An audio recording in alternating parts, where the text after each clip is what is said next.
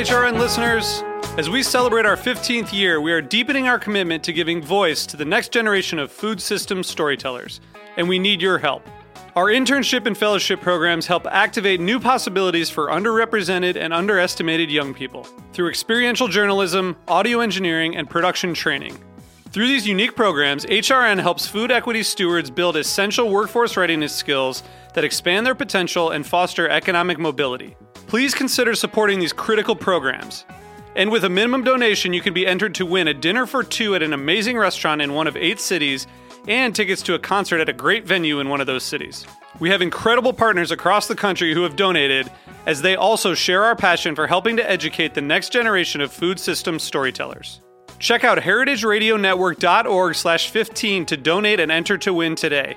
That's heritageradionetwork.org/15 to donate and enter to win today. And make sure you donate before March 31st. Thank you.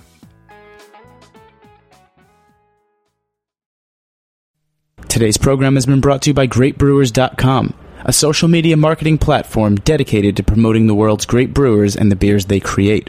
For more information, visit GreatBrewers.com. You're listening to Heritage Radio Network, broadcasting live from Bushwick, Brooklyn. If you like this program, visit heritageradionetwork.org for thousands more.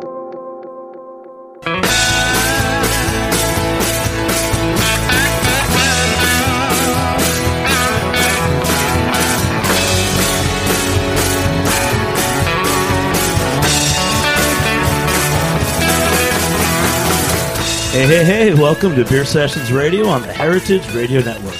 It's September 10th, 2013. I'm Jimmy Carboni from Jimmy's Number 43 in the East Village and the Good Beer Seal. I got some great guests tonight. I got Ben from Queens Kickshaw, another Good Beer Seal bar. How are you, Ben? I'm great, thank you. How's it going, We've Jimmy? got some fine gentlemen from Pilsner Urquell. Guys, introduce yourselves. Václav. Hi, I'm Václav Berka. I'm trade brewmaster from Pilsner Urquell. All right, and this gentleman here. Hey, I'm Francis Extaska. I'm from Hospoda, Master Bartender. And he just won the Master Bartender competition for Pilsner Urquell. I saw him in action. He's a Zen master. He has the side pour, and I don't think any of the Americans really know how to do it. Zeke, this is Zeke from Pilsner Urquell too. What's his secret? Because this guy was like the Zen master of pouring Pilsner Urquell. Yeah, I am Z, the trade quality manager from Pilsner Urquell, and actually, František has a lot of practice with the side pour, so he really knows how to pour the beer with it. And it's about the practicing. It's similar like a golf. If you don't practice, you don't play well. It looks like he practices a lot. And we've got from Big Alice Brewing, we've got a whole bunch of guys here. You guys introduce yourselves. We had you on WNYC when we did the Craft Beer Jam this summer. Great to have you back. Yeah, that was a lot of fun. I'm Scott Berger. Here we go. Robbie Crafton. And Kyle Hurst. All right. So we're going to be drinking a lot of great beers from Big Alice and Pilsner Urquell today on the show, and we'll also have a call-in from Tad Fisco at the Portland Kettle Works, who's made some beer systems for some New York State breweries. So here we are, thanks to our sponsor, GreatBrewers.com. They bring the best beer to you, and you can go to Beer Cloud to learn where to get it. I'm taking the 100 test again. I'm going to try to get 100 on it. They have some great tests and education as well on GreatBrewers.com. Ben, at Queens Kickshaw, in Queens, do you do any type of beer education? Do you ever use the Great Brewers Test online for your staff? No, we don't use the Great Brewers Test, but I do know it's a great resource. But recently, actually, a number of our staff has started doing the Beer Cicerone certification program. So the server or the real beer server, the for beer server, starters. yeah. But we've had a number that have passed that or are going on. So as a bar owner, I mean, what do you? Because we're honoring Frank today, who won the Master Bartender competition at Pilsner Urquell, and he's got this deep training. He was bartending in the Czech Republic for a long time, and you can tell by the way he keeps his bar. He is a professional. But for you here in America, you don't have these traditions. How do you expect your staff to learn how to be good bartenders? It's always a challenge. Servers. It's always a challenge for sure, especially for us because we're also a restaurant and a coffee shop as well, and there's so much to learn about food and coffee and everything, and so it's a constant sort of educational circle, and fortunately we've got a lot of great people on our staff that just really want to soak up information, and it's great. But I mean, with the kind of turnover that you would expect in a restaurant industry, it's just an ongoing circle of education. So Zeke, I'm gonna ask you to I know Frank speaks some English, but you may have to translate a little bit. So first of all, he bartends at the Hospoda. which is a Czech bar restaurant. Yeah, that's right. And is there a connection with the Czech consulate? Is there any connection with the Czech government or the Czech consul? František, je tam nějaké spojení na český konzulát? Je tam nějaká spolupráce? Ano, yes. Ano, konzulát sídlí přímo v budově u nás a přímo pan konzul má rád plzeňský pivo a rád chodí k nám ho ochutnávat a testovat a plně nás podporuje. Okay, so basically the cooperation is very simple. The consulate is based in the building, and Mr. Consul basically likes the beer, so he do his quality checks quite regularly and make sure that the beer served there it's perfect. So do you think, and Václav too, you travel the world for Pilsner Urquell, but let's talk about, he won the bartender competition yesterday. What do you think? Are there some qualities that he developed working in the Czech Republic that sets him apart from the other bartenders? Yeah, we are on the way. How we really will support quality of the market, because every brewmaster will agree with me that usually beer in the cellars of brewery is excellent, but on the way to consumer sometimes could happen that by bad carrying the beer is horrible, and this is our way. This is our training for the people, and we already organized this competition for bartender 8 times. Frank is 8th winner in this US, and after then we organized this meeting for all countries who served Pilsner Urquell as a draft beer.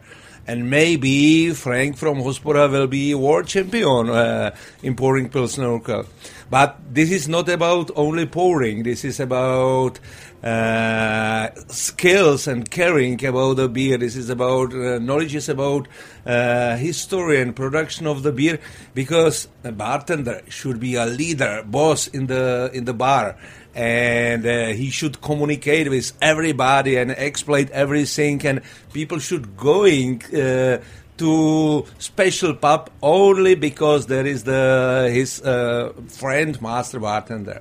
Let's ask Frank. So Frank, when you open the bar, how many days a week do you work at Hospoda? Když jsme otvírali... Jak často, kolik dní v týdnu pracuješ v hospodě? Before 1 year, I'm working about 6-7 days, because I'm only me behind the bar, and after I'm in the training, is American guy is Mickey Alexander. He's now in the training in the Czech Republic, in the Prague, and now I have second is Jiří Holec. He was in the third in the competition. Yeah, in the competition, yeah, Jiří. But so you think that if he trains in the Czech Republic, he's going to learn things that he wouldn't learn in America? Yeah. Yeah. And what do you do when you start your day? Maybe a better question will be ask Frank what his top record for how many beer he poured a day as a maximum. Yeah, it's my maximum, and one day it was in the Prague, in the restaurant Rokal, and it was about 900 beer for one day. Wow. Is that a lot, Ben? Do you think that's a lot of beers in one day? Yeah. Well, especially he pours them properly. I think we have now is... it's not like some Irish bartender that's just slapping them out, Yeah. I think we have now is new record in the local. We have about 1,000 beer. Maybe more. Wow, that's a good one. Is that like in one night or in a whole day, like afternoon and evening? It's for all day, but this is not only about pouring, because bartenders should prepare everything for the pouring. It means 1,000 glasses washed manually, handily, to be sure that the beer will be served in proper glass. And you change the keg yourself too? No. We are use tank. This tank is about 50 liter or 1,000 liter. Hectoliter. Wow. Yeah. All right. We'll talk to you more about. Also, the guys from Big Alice are here. We're drinking something super local, and that leads us to. We can talk about how do you care. Do you care where your beer is poured and how it's poured? Because he was saying that in the cellar of the brewery, the brewer feels the best about it. But you guys are here in Queens, starting out. You're really small. Why don't you guys introduce yourself one more time and tell us about the beer that you're drinking? I'm Robbie. I'm the brewer at Big Alice, and we do care very much about how our beer is poured and what the circumstances are. We don't make very much beer, and as a result, we pour pretty much everything ourselves, unless Ben's team is pouring it at the Queen's Kickshaw. So, yeah, I mean, it's very local, and it's really not so far been available anywhere else. So as we expand, that's definitely something that we're going to be on top of in terms of, you know, how it's being poured and who's doing it. All right. Ben. I mean... everyone wants Kyle. Is Kyle over here from Big Alice Brewery, and he's like the most outgoing, gregarious guy, but he doesn't want to talk. I don't believe that. It's getting me to shut up. That's the trick. That's why always the guys that seem the quietest have the most to say, Kyle. I'm just sitting back enjoying the beer right now and enjoying the conversation. These guys, from Pilsner Urquell are great. I'm looking forward to hearing more about what they have and just talking beer, drinking beer. We'll have a good time. Well, it must be cool. I mean, there's this great tradition in the Czech Republic. I mean, when was the first Pilsner brewed, Zeke? Or Vasla? You're the top spokesman in the world right here. I could tell it. I know it quite exactly because it was 5th October 1842 when Joseph Groll firstly opened the barrel, and the barrel was absolutely different. Or in this barrel was absolutely different beer in comparison with past times. And the taste was excellent. It was nice gold color with creamy head. And this beer was very quickly spread across the Europe. And 1873, this beer was firstly served here on this American continent in Racine, nearby Milwaukee. Wow. All right. Well, what about you, Robbie? When you guys make beer, did you ever have one of those eureka moments where it's like, finally, I found the perfect recipe or something? No. We're still searching. Every time we open a new batch, it's a eureka moment for us. Yeah, actually every beer that we brewed so far has been a different beer. So we've done somewhere 53. Around 53 batches this year, each one being a little bit different from the last. So we're still searching. Maybe someday we'll figure it out and we'll just quit. But until that happens, we're going to keep brewing beer. So that's why you hardly make any beer? Yeah, well, it's very small amounts. So there's a lot of experimentation that goes into it. So, every time we open a new beer, there's a little bit of a surprise to it. It keeps things interesting for us as beer drinkers, and it's constantly evolving.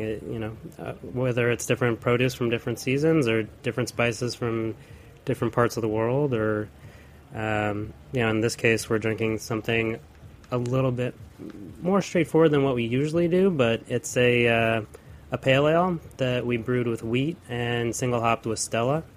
So, let's have Frank. What do you think of this beer? It was very great. Yeah, I mean it's like old fashioned beer, right? Yeah. I mean, in Czech, are there still people do people homebrew in Czech Republic? Some people. Václav, I think that's a question for you. In Czech now is growing the trend brew the beer at home, and is growing number of brew pub which produce the beer only for single bar. And it's my pleasure to travel around the world and test a different type of beer.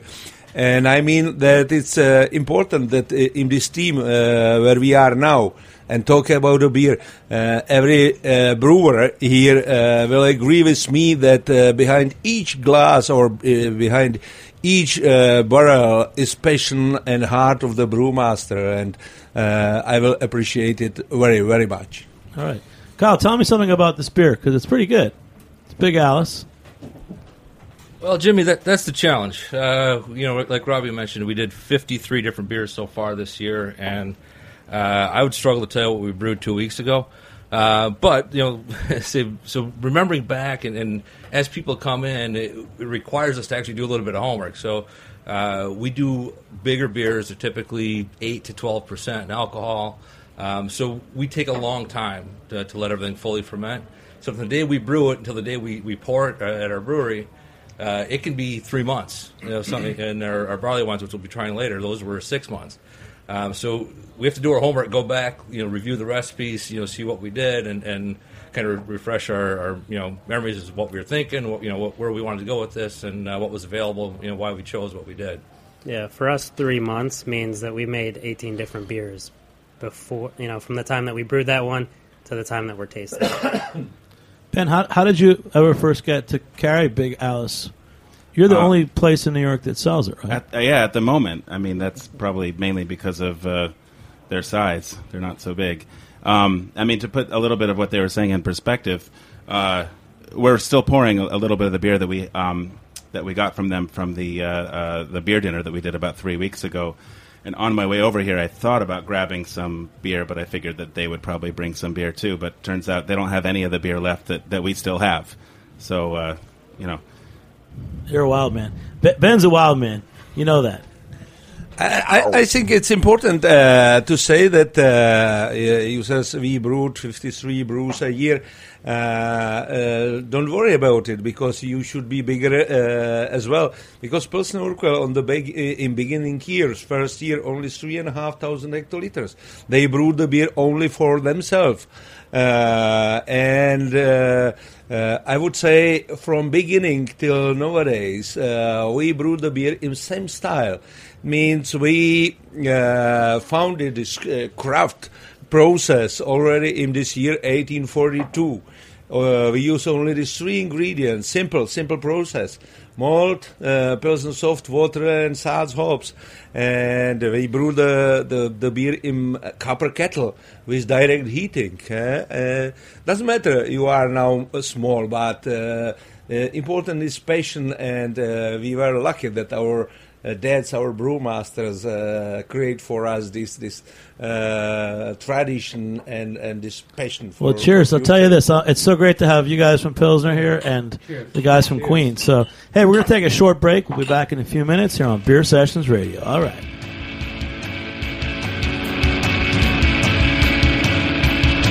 You're listening to Leaving by Dead Stars on the heritageradionetwork.org.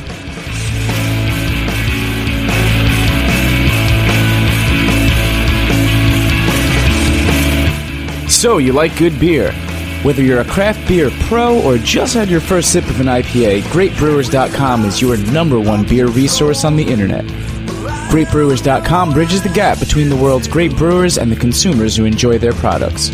With so much information and misinformation out there, GreatBrewers.com focuses on education and leaves no stone unturned.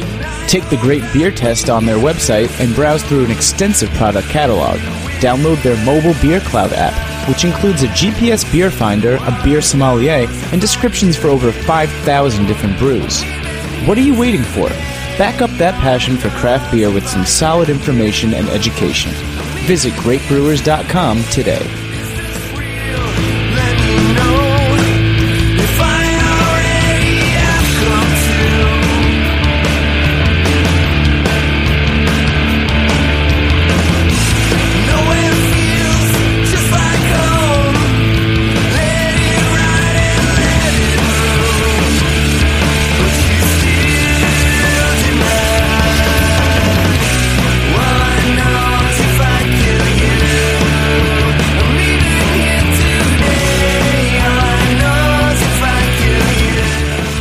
Hey, welcome back to Beer Sessions Radio on the Heritage Radio Network.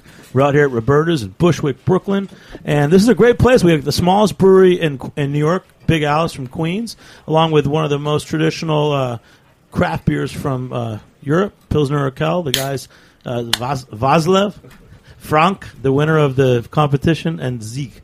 So, Zeke, you had some questions. So you guys are from a very traditional beer country, and yet, you guys are here in America, and it's like we're all brothers, So why don't you ask these guys some questions? Because I know you're pretty curious about these guys. Yeah, I have a couple of questions for guys from Big Alice. Because I'm new in the U.S. market. I moved here in January, and for me it's a big exploration since then. And you mentioned you made 53 batches this year. Where comes the idea, what beer you want to brew this time? That's a good question. Even for us, we're not always sure. We're brewing on Saturdays, and sometimes we're still making recipes on Thursday. I think when we got into it, we had this idea where it was going to be a kind of a conversation with our consumers, and we were going to go back and forth, and people would come to the brewery, and we'd talk about what kind of flavors people were interested in, and it'd be fairly collaborative. That hasn't turned out to be the case so much. We thought people would be super excited to kind of jump in there and design their own beers, but for the time being, we're basically looking for inspiration from anywhere that we can get it. I mean, it's a lot of different beers to come up with recipes for, so every time I'm at a farmer's market or at the grocery store or whatever, I'm poking around to see what it is that I missed last time or what it is that's, just come onto the market that's newly ripe this season. So, kind of anywhere and everywhere. Every time I go out and eat a meal, a lot of our beers have kind of been inspired by food and meals that we've had. So we have another beer here tonight that is kind of a very simple version of like a mole sauce. We've got beers in the past that we've done with teas. So we'll do like a black tea, and then we'll add some honey malt and some milk sugar. The idea that people will take their tea with honey and milk. So, really anywhere we can get it. We've done coffee beers, so other beverages from different industries. Explain to people that we brew like we drink. We seldom, if I sit down at a bar... Wait, Kyle, say that again. I said we brew like we drink. Like that. So if we sit down at a bar, and I look at the beer list, I'll pick, I guess, whatever looks most interesting to me to start. But then if the bartender comes back and says, "Can I get you another?" The answer is always no. Not that I don't want another beer. I just want another one of those. I may love that beer. But, if I look at a beer list, and there's, 100 things there that I've had, but there's one that I haven't, I'm ordering that one. Even if my favorite beer in the world is on that list, I'll skip it to try something new. Okay. And that's why we brew that way. Is we're all in that category where we'll sit down if we're going to have a session. It's not of the same beer. It's one different beer after another, and that often is a source of inspiration for us too. Because I might be out somewhere and I'll have something. And I'm on the phone at that moment. I'll call Robbie and be like, "Hey, guess what I just had? This was really good. We got to do something like it, or maybe we do this and mix it with something else that we've had in the past, and kind of blend and just do some some fun things and get a little crazy with it." And when you try this one, this mole beer, as Robbie described it, you'll kind of get a feel for what we're talking about. Okay, looking forward to it. And what out of the 53, what was your star so far? Like you said, "Oh, this is really good." We don't really pick favorites. There's always a favorite kind of what's available. And what we find happens is, so we have our chalkboard up at our brewery, and it usually has maybe a dozen beers that we currently have available because things tend to sell out pretty quickly. Our batches are only about 40 bottles, so they don't last very long. And we learned, I don't know if it was our first day open or our second, that when people ask us what our favorite is, to lie. Because when we told the truth, that's sold out. The beer we're opening here tonight, we get about 45 bottles per batch. Period. That's it. So when those are gone, that's it. We're not. Do you guys hand bottle? We do. Everything is done by hand. These have corks in them. Bottle, corks, labels. We tie all the bows on by hand. Up until last weekend, Robbie done all of them. I finally got to contribute with that a little bit, and I'm thinking about letting him continue that process. That's really kind of painstaking. So why do you sell to the Queen's Kick Show at all? Why don't you just sell it all yourselves? That's a good question. When I asked them if we could do this beer dinner and told them how much beer we would need for the dinner, which was literally 10 bottles of each beer to cover each course and a 4-ounce pour for each person, they were like, let's go back and see which beers we might have 10 bottles of. So which ones did they do at your dinner? Fortunately, I brought our menu right here. I knew you would. You're awesome. So for the beer dinner, we Ben, before, just when I first met Ben a couple years ago, I tried to talk him out of opening a bar cafe. Yeah, you sure did. You said, don't do it, but if you do it, make sure that you go for the good beer seal. And you got it, buddy. No, we did. So for the beer dinner, we actually had the Purple Potato Tripel. We had a lemongrass turmeric white lager. It was a very strong ale, 12.6%. We had a curry leaf Lapsang Souchong smoked beer. It was made with Lapsang tea. And lastly, we had the anise, the Star Anise hybrid Baltic Porter. And these are all still available at Kickshaw right now. 2 of them are available by the glass, and we're going to continue with the other 2 pretty soon as we run out of those. I want to add one thing that came up during the conversations about this beer dinner in terms of how they brew and you know how they make their recipes. Because one thing that really hit home with me was thinking about beer making as in a similar way to thinking about pickling or jamming. As a way of preserving the flavors of a season, since these beers are ready about 3 months later, what you're drinking is going to be what was fresh and what was thought about and what was where the inspiration came from 3 months prior when those ingredients were fresh at the green market or wherever the inspiration came from. So I mean, I find that pretty inspired myself. Oh, it's cool. It's real craft beer, man. It's exactly like food and everything. Oh yeah, we've got a call-in too. This is now we've got set the stage. We've got our guys from Czech. We've got the new small brewery in Queens, and there's a call-in. A guy from the industry, Tad Fisco from Portland Kettle Works, who is making equipment for a lot of the new small breweries in the area as well as other places. Tad, how are you, buddy? Great, Jimmy. Thanks for having me on. Hey, man. Thanks for reaching out to us. So. First question I'm going to ask you, and we've got some guys from Pilsner Urquell here, and Big Alice Brewing, which is the smallest brewery in Queens, and Ben from Queens Kickshaw in Queens. What's the Portland beer scene like? It's a fairly mature scene. I think Portland's got better than 50 breweries now in town, with, I think our in-town population's around 600,000 people. I can't say that it's a saturated market because there's still people opening breweries, but it's pretty lively. So you guys reached out. So even though you're in Portland, tell us a little bit about what your company does. And I know you're working with some new breweries in New York. We are. We're working with a couple of breweries in New York. We basically build small brewing systems from 3-barrel up to 15 and 20-barrel size. So kind of in the range, we're looking for clients that are primarily interested in retailing product, so they're going to sell it across their bar. We find those are pretty strong business plans overall. And locally there in New York, we're working with Yonkers Brewing. They're a little startup, and then we have a second startup out in Poughkeepsie, which is Millhouse Brewing. Millhouse should be brewing beer here in the next month or so. They're finishing up their construction right now, but they do have their system. Great. And how long have you been doing this? And tell us a little more about your company. Yeah, so we started back in 2011 and began really with just a 3-barrel brew house and tanks to go with it.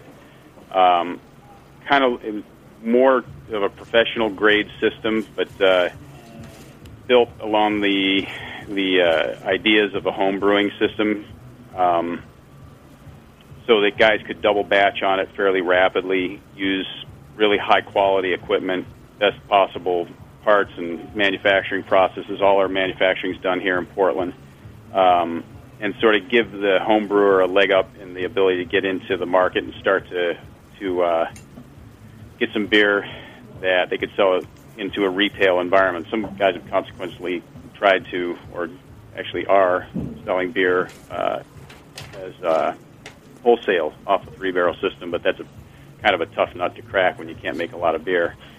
And we just have been slowly building into larger systems, and our most popular size systems right now are 7-barrel through 15-barrel, along with we still sell an awful lot of 3s, but the 7 to 15 seem to be a real hot ticket item. Tad, the guys from the Big Alice Brewing want to ask you a couple questions. Kyle? Sure. Hey, Tad, it's Kyle with Big Alice Brewing. How you doing? We are, as Jimmy said, we're one of the smallest. Actually, I think we're now technically the smallest brewery out here. We all started as home brewers, and as a result, we get a lot of homebrewers coming in to see us, and it's tangible for them. It's something that they see we've done. We've taken that step. We're doing it on a small scale, something that they can comprehend and do, and it's exciting. And I love seeing that, excitement in other brewers, and it's very real for them to be able to do it. Recently, the New York Times did an article here about, the number of breweries we have in New York City, and you mentioned you have a population of 600,050 breweries. We have a population of 8 million and 14 breweries. They speculated that that's oversaturated and that a number of them are going to close. I guess I'm curious what you would say to that, Ted. Quite simply, I'd say no way are you guys anywhere near saturation. You got a long, long, long way to go. If you look at the sort of the Portland scene and the way beers are made and drank in town, what you'll find is that a lot of the breweries sell 95% of their brew right in their establishment. So they may be a brew pub, they may be a tasting room, but most of their beer is staying right at home, literally. And ultimately, looking at the profit side of it, that's kind of the best way to start, because when you can sell your beer like that to clientele who like what you make and they come in, you're going to have the highest possible profit margin for that beer that you sell. I think that that if you take that concept, that every neighborhood is a village, that every neighborhood could have a brewery. That's the way it was 60, 70 years ago. Why couldn't it be that way now? And I think that Portland's kind of proving that out. That's great to hear, Ted. I mean, we're kind of banking on the neighborhood brewery concept, so I'm really excited to hear that. I know I've heard other people speak about that too. Ben Granger from Beercraft, they're starting to brew their own beer there, and he's a big supporter of everybody, each neighborhood having their own little brewery. And as more breweries start to open up throughout Brooklyn and Queens, it seems like it's getting there. Ted, as a small brewery that is looking to expand, as most of them are, what kind of advice would you give to the small breweries out there that are looking to upgrade to professional equipment? The very first thing is put together a decent business plan. Think about what your costs are and live within your means. Don't think that you're going to be the next 50-state brewery that's going to be distributing all over the country. I think, like I said before, stay home. Try and grow organically, grow with a solid business plan and with good margins on what you sell right off the bat. If you can do well that way, then it's easy to grow larger.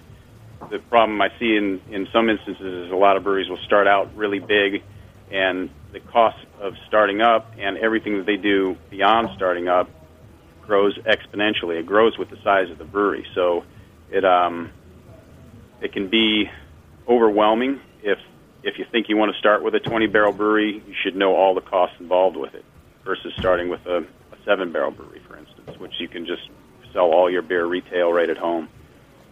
So, and since you're on, Ted, Robbie and Kyle, what size brewing system do you guys have right now? It's a third of a barrel. So how many gallons? 10. That's like a big pot, right? Yeah. It's actually, it's literally a keg that's been chopped up and re-engineered as a kettle, and then we use kegs to ferment in as well. And what's your heating system? It's a direct fire, natural gas. Like a burner? Yep. Yeah, under the kettle it is. We do have an electric element as well that maintains our fine line temperature while we're mashing. So, Ted, what system, for these guys to upgrade slightly from, 10-gallon system, what would you recommend next for them? Well, those guys are making some awesome beers. They're making a lot of different beers, too. So that kind of turns into a big conversation. Tanks, how many beers do you really want to make consistently? Are you going to be making new beer all the time? Those are all conversations that we have with folks that call us up looking for systems. So I think we'd have to concentrate on that. I think to get the maximum bang for the buck, I like to say that like a 7-barrel brewery is a good size to go with. There's not a lot of difference in cost between 5 and 7. It's just how much you want to brew. But at the same time, a 3-barrel brewery it's a low cost of entry, you don't have a lot of economy of scale at that size, so your production costs are going to be a little higher, maybe as much as twice as high as they will be when you get up to a slightly larger brewery like 7, 10, or 15. But there's not a lot of spread between those sizes. So it becomes an economics game. It becomes a question primarily, first, what do you have for space and what do you have for a budget? And what kind of beer are you going to make? What's your intention? And then work around all of those factors and come up with the best possible scenario.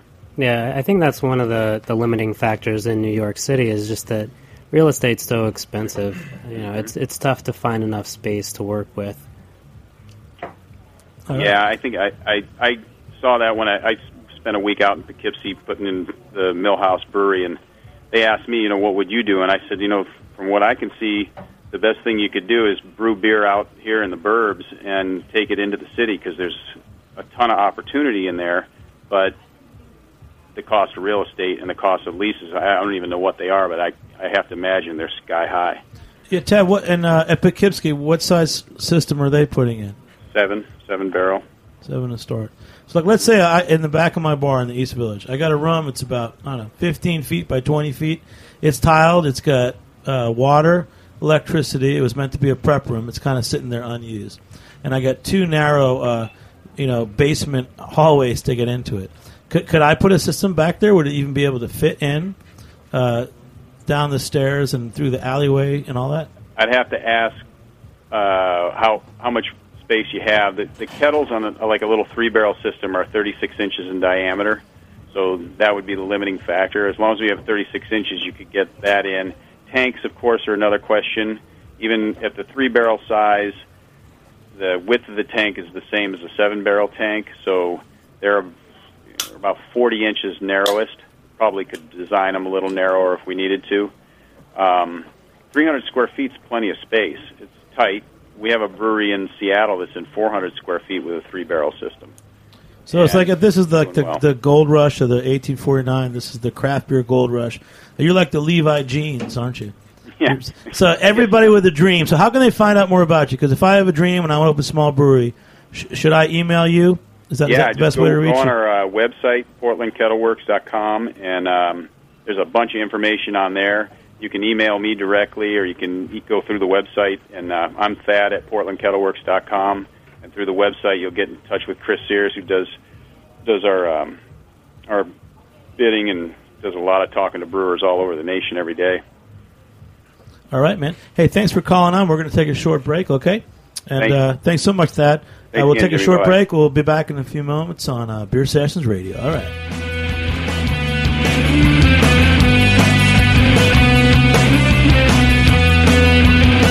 More Dead Stars. This one's called Kill Me in the Summertime on Beer Sessions Radio. Check it out.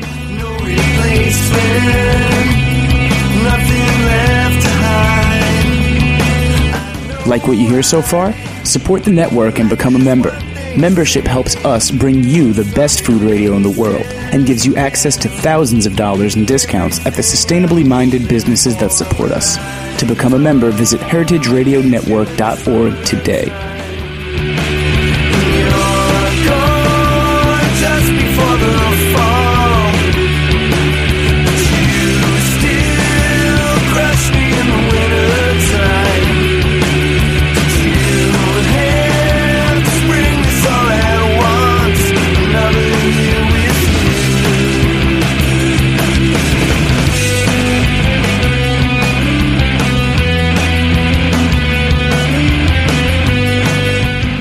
Hey, welcome back to Beer Sessions Radio on the Heritage Radio Network. We've got quite a group. We talked to Tad from Portland Kettle Works in Portland, Oregon on the show. We've got the guys from Big Alice. It's a smallest brewery in New York City from Queens. We got Ben from Queens Kickshaw, one of my favorite Good Brazil bars in Queens. And we've got the guys from Pilsner Urquell. Z's kind of the spokesman, but we've got the new master bartender. He won the Pilsner Urquell Pouring Championship last night at the Bohemian Hall at the Czech consulate, Frank. And Vazla, who's their master brand guy, who can talk a story. Someone give him a microphone because you're a good talker. I really enjoyed the process yesterday I know what you were trying to do. I mean, because we've got breweries and bars, and we try to tell those stories on our show. But you guys did a great job, and Jim's here, one of your distributors. You guys went out of your way to train certain bartenders around New York City, and they had a chance to enter into competition. And Frank won, but what does he win? Because a lot of bartenders want to do more. I know they want to improve their careers, and there's a lot of great competitions out there. So what did Frank win for this? I will start not only for your question, because I heard this discussion before. And we heard the talking about equipment for smaller and bigger breweries. And in my brain, in my heart, there is no difference between size of breweries. I split the beer, whether it's good or excellent, not from small, bigger, or middle brewery. Because if the beer from smaller brewery is brewed with heart and passion, same like from biggest one, it should be excellent. And to this competition, I think this competition, this is not only about pouring. This is about presentation, bartender himself, because we would like create really master bartender behind the bar, and it should be meant. For him will be people traveled across New York, across Brooklyn, across Manhattan, like is it now, for example, in our small country in Czech, people traveled across Prague exactly for shift their bartender, because he talk with these customers, he are receiving their troubles. And by the way, they will drink something good, for example, Pilsner Urquell. Awesome. So, okay, let's say I'm taking a trip in April to Prague with you guys. Yeah, please, welcome. Maybe we'll come. We'll bring the whole crew, and we'll bring some American brewers and everybody. But what are some of the favorite bars that you have in Prague and places outside of Prague, like Pilsen, places to get good beers? The communication today was about equipment for smaller breweries, and now we have in Czech or in Europe a trend that we deliver the beer to the bar in tanks, and beer in tanks is not different in comparison with beer from keg. But there is the fresh beer going straight from brewery to the bar, and our people appreciate the freshness of the beer. So how big is the tank? The tanks, we have two sizes. One is 1,000 liters, and one is 500 liters. And there is simple rule for pouring this beer and for choosing this bar. They should pour the beer within 2, at maximum 3 days. It means it should be a proper bar, and Czech Republic, there is the consumption about 140 liters per capita. There is it a little bit simple, and we have now more than 600 these similar bars. And we started push this quality across the board. We have these bars in Slovakia, we have in Austria, and it's 2 months we opened this tongue beer in London, and maybe we will see what happened in New York. So so first of all, a 500 or 1,000 liter, keg of beer, and what does that look like? I mean, how big is it? It's approximately 3 times bigger than me. And he has a classic beer belly. You look at me, I'm getting a beer belly, but this guy, Laszlo, how old are you? I'm 57, and of course I spent all my life in brewery. I started my career in 1980. Means my professional career is longer. I think that's when Maggie was born. Maggie, what year were you born? Longer than 33. 33 years, but I brewed my first brew still 9 years before, because my father was working in the brewery, my dad was working in the brewery, and I spent there my study holiday. And it was funny for me. I'll drink to that, Jimmy. In 1971, brewed my first Pilsner Urquell, and it was so huge. Imagine for me. Vazla kind of looks like Mario Batali, Yeah. but he's dressed a little more conservative, in case you're wondering. And then also Vazla. So like, just tell us 2 bars in Prague that I can go to get some good beer. Just the name of the bar. I think it's simple. First bar where is served the beer from 1843. It means 1 year after foundation of brewery is Bar u Pinkasu, and this is pub which without break served only Pilsner Urquell this 170 years. And of course, second bar is now named Local. And František has grown from this locale, and the locale or this chain is growing like mushrooms after rain. We will see what will happen, and maybe one locale will be here in New York as well. But there is still plenty of other. For example, Golden Tiger. Golden Tiger is very popular bar. Because this is the bar visited by your previous president Bill Clinton with our president Václav Havel. Yeah, there is many bars. Well, I tell you, after whatever happened in your country, it inspired a lot of people. You know that a poet became the president, and I think we all look to you guys and raise our glasses in a toast. And we've had on the very small brewery Kotny, which is it's another brewery from Czech that we like. I'm going to ask Z to ask Frank one more question, because Frank really is the master bartender. I've never seen a guy pour beer the way he did. He's like, when you talk about, there was the Zen and the art of motorcycle, maintenance, which I read. You do something. You're a line cook. You're doing something where you do it every day, and at some point you get so good that you can just do it, and you don't have to try to put on an act, and you really know what you're doing. And that's really how Frank came across. And I will say, I was lucky to be a judge yesterday, and I did vote for him because he was the only guy, the Zen of pouring beer. So Zeke, let me just please translate and ask 2 more questions for Frank. One, the first job he ever had in a bar, and how old he was, and where it was. Takže jaká byla tvoje první práce v baru a jak jsi byl starý a kde to bylo? Moje první práce byla v restauraci na Vyšehradě. Bylo to restaurace u 5 králů a bylo to v roce 1994, kdy jsem vlastně poprvé přišel do styku s Pilsner Urquell. Okay, so his first job was in one of the Prague restaurants in a neighborhood called Vyšehrady, and the restaurant was 5 Kings, and basically it was the first time he basically was introduced to Pilsner Urquell. What about your training as a bartender? Beyond the brand, like tell us about is you considered a professional in your country because you're a really great bartender?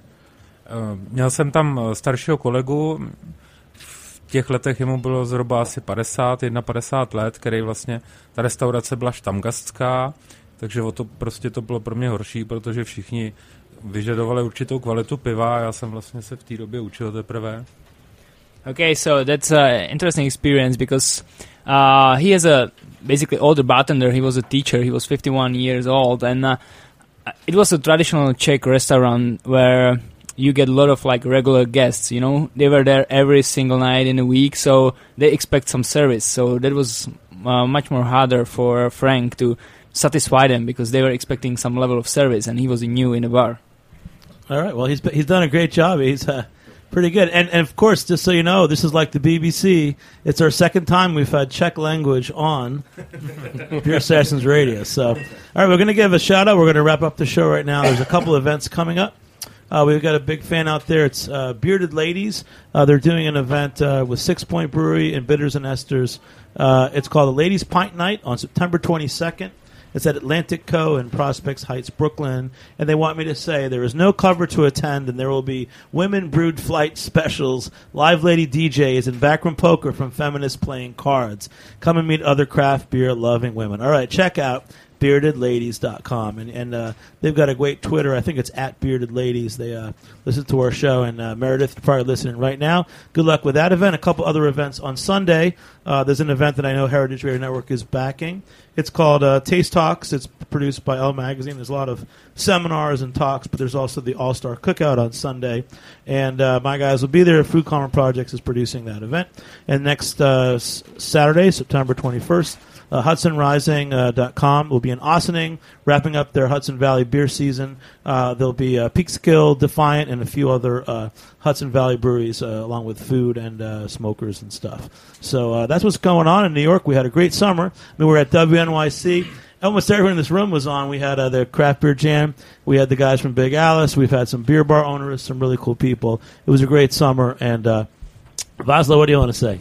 And we heard plenty of information about events which are expected here in New York. I should add one event. We will happy to invite you to Pilsen because we will celebrate 170 years from brewing first brew, and it will be done 5th of October. Please welcome, and I will show you how we do it. And we could taste the beer direct in beer cellars from wooden barrel, because we still ferment it and maturate. Vazla, what's your email, buddy? What's your email? Wooden barrels. How can you get in touch with Vazla? Jim? I'll get you in touch with them. All right. Okay. That's great. It's been a great show. And the last, Robbie, tell us about the last beer we had from Big Alice, because it's pretty good. It's got a little bit of chili in there. That's the mole-inspired beer. It's chipotle peppers and sun-dried tomatoes and Mass Brothers cocoa nibs. And Scott Berger, say hi, the other Big Alice guy. Yeah, so that's batch number 36. That's 8.6%. And something I think when you think about our beers that comes into play is often these are really good for pairing with food. So when you look at what's going on with the ingredients, they often pair really nicely with different styles of meals. Obviously, this one easily goes Tex-Mex or Mexican and along those lines. And the assortment of beers that Robbie's been creating recipes for has been really incredible and so diverse that really could take you across the nation, the world in terms of styles of food to pair it to. It's just the right spiciness. Ben, anything going on at Queen's Kickshaw in the next couple of weeks? In the next 2 weeks, no, but we're getting... Never again. We're just getting really excited for Cider Week coming up. That's October 18th to 27th, I think, and we're going to do a full tap takeover with all ciders and do a cider dinner and probably some kind of other pairing thing going on all week long. We're really pumped about. And you guys ciders. always have kombucha too, don't you? Yeah, we do actually. I've got a bottle of it for you here from Spiro. So I don't know. I'm not sold on kombucha. What about you guys, Zeke? Do you guys have kombucha in Czech? Guys, I don't know if you remember. I believe my parents had it like 20 years ago. Kombucha. Vazla, he doesn't want to talk about it. Vazla can only talk about Pilsner Urquell. That's it. I know nothing about kombucha. But if we speak about Queen's actions, please don't forget that we have the best bartender in Hospoda. It's between between 1st and 2nd Ave, 73rd Street. And Hospoda is opened after 5 p.m. And the beer served champion of USA, Pilsner Urquell master bartender Frank Šťáska. He's great, man. All right, so I'd like to thank our sponsors at GreatBrewers.com who have helped to bring this podcast to you tonight. Beer Sessions Radio is supported by the Good Beer Seal. If you like this podcast, give us a good review on iTunes, too, and follow us on Twitter at @beer_sessions. Thanks to Vazla, Frank, Z, Robbie, Scott, Kyle, Ben, Thad, and Jim, who just walked in, for joining me here on the Heritage Radio Network. I'm Jimmy Carboni. Thanks to our producers, Jack Inslee and Brie O'Connor, and our engineer, Joe Galarraga. Thanks for listening. We'll see you next time on Beer Sessions Radio. Rock on. All right. Woo-hoo-hoo-hoo. Thanks for listening to this program on heritageradionetwork.org. You can find all of our archived programs on our website or as podcasts in the iTunes Store by searching Heritage Radio Network. You can like us on Facebook and follow us on Twitter at @heritage_radio. You can email us questions at any time at info@heritageradionetwork.org. Heritage Radio Network is a non-profit organization. To donate and become a member, visit our website today. Thanks for listening.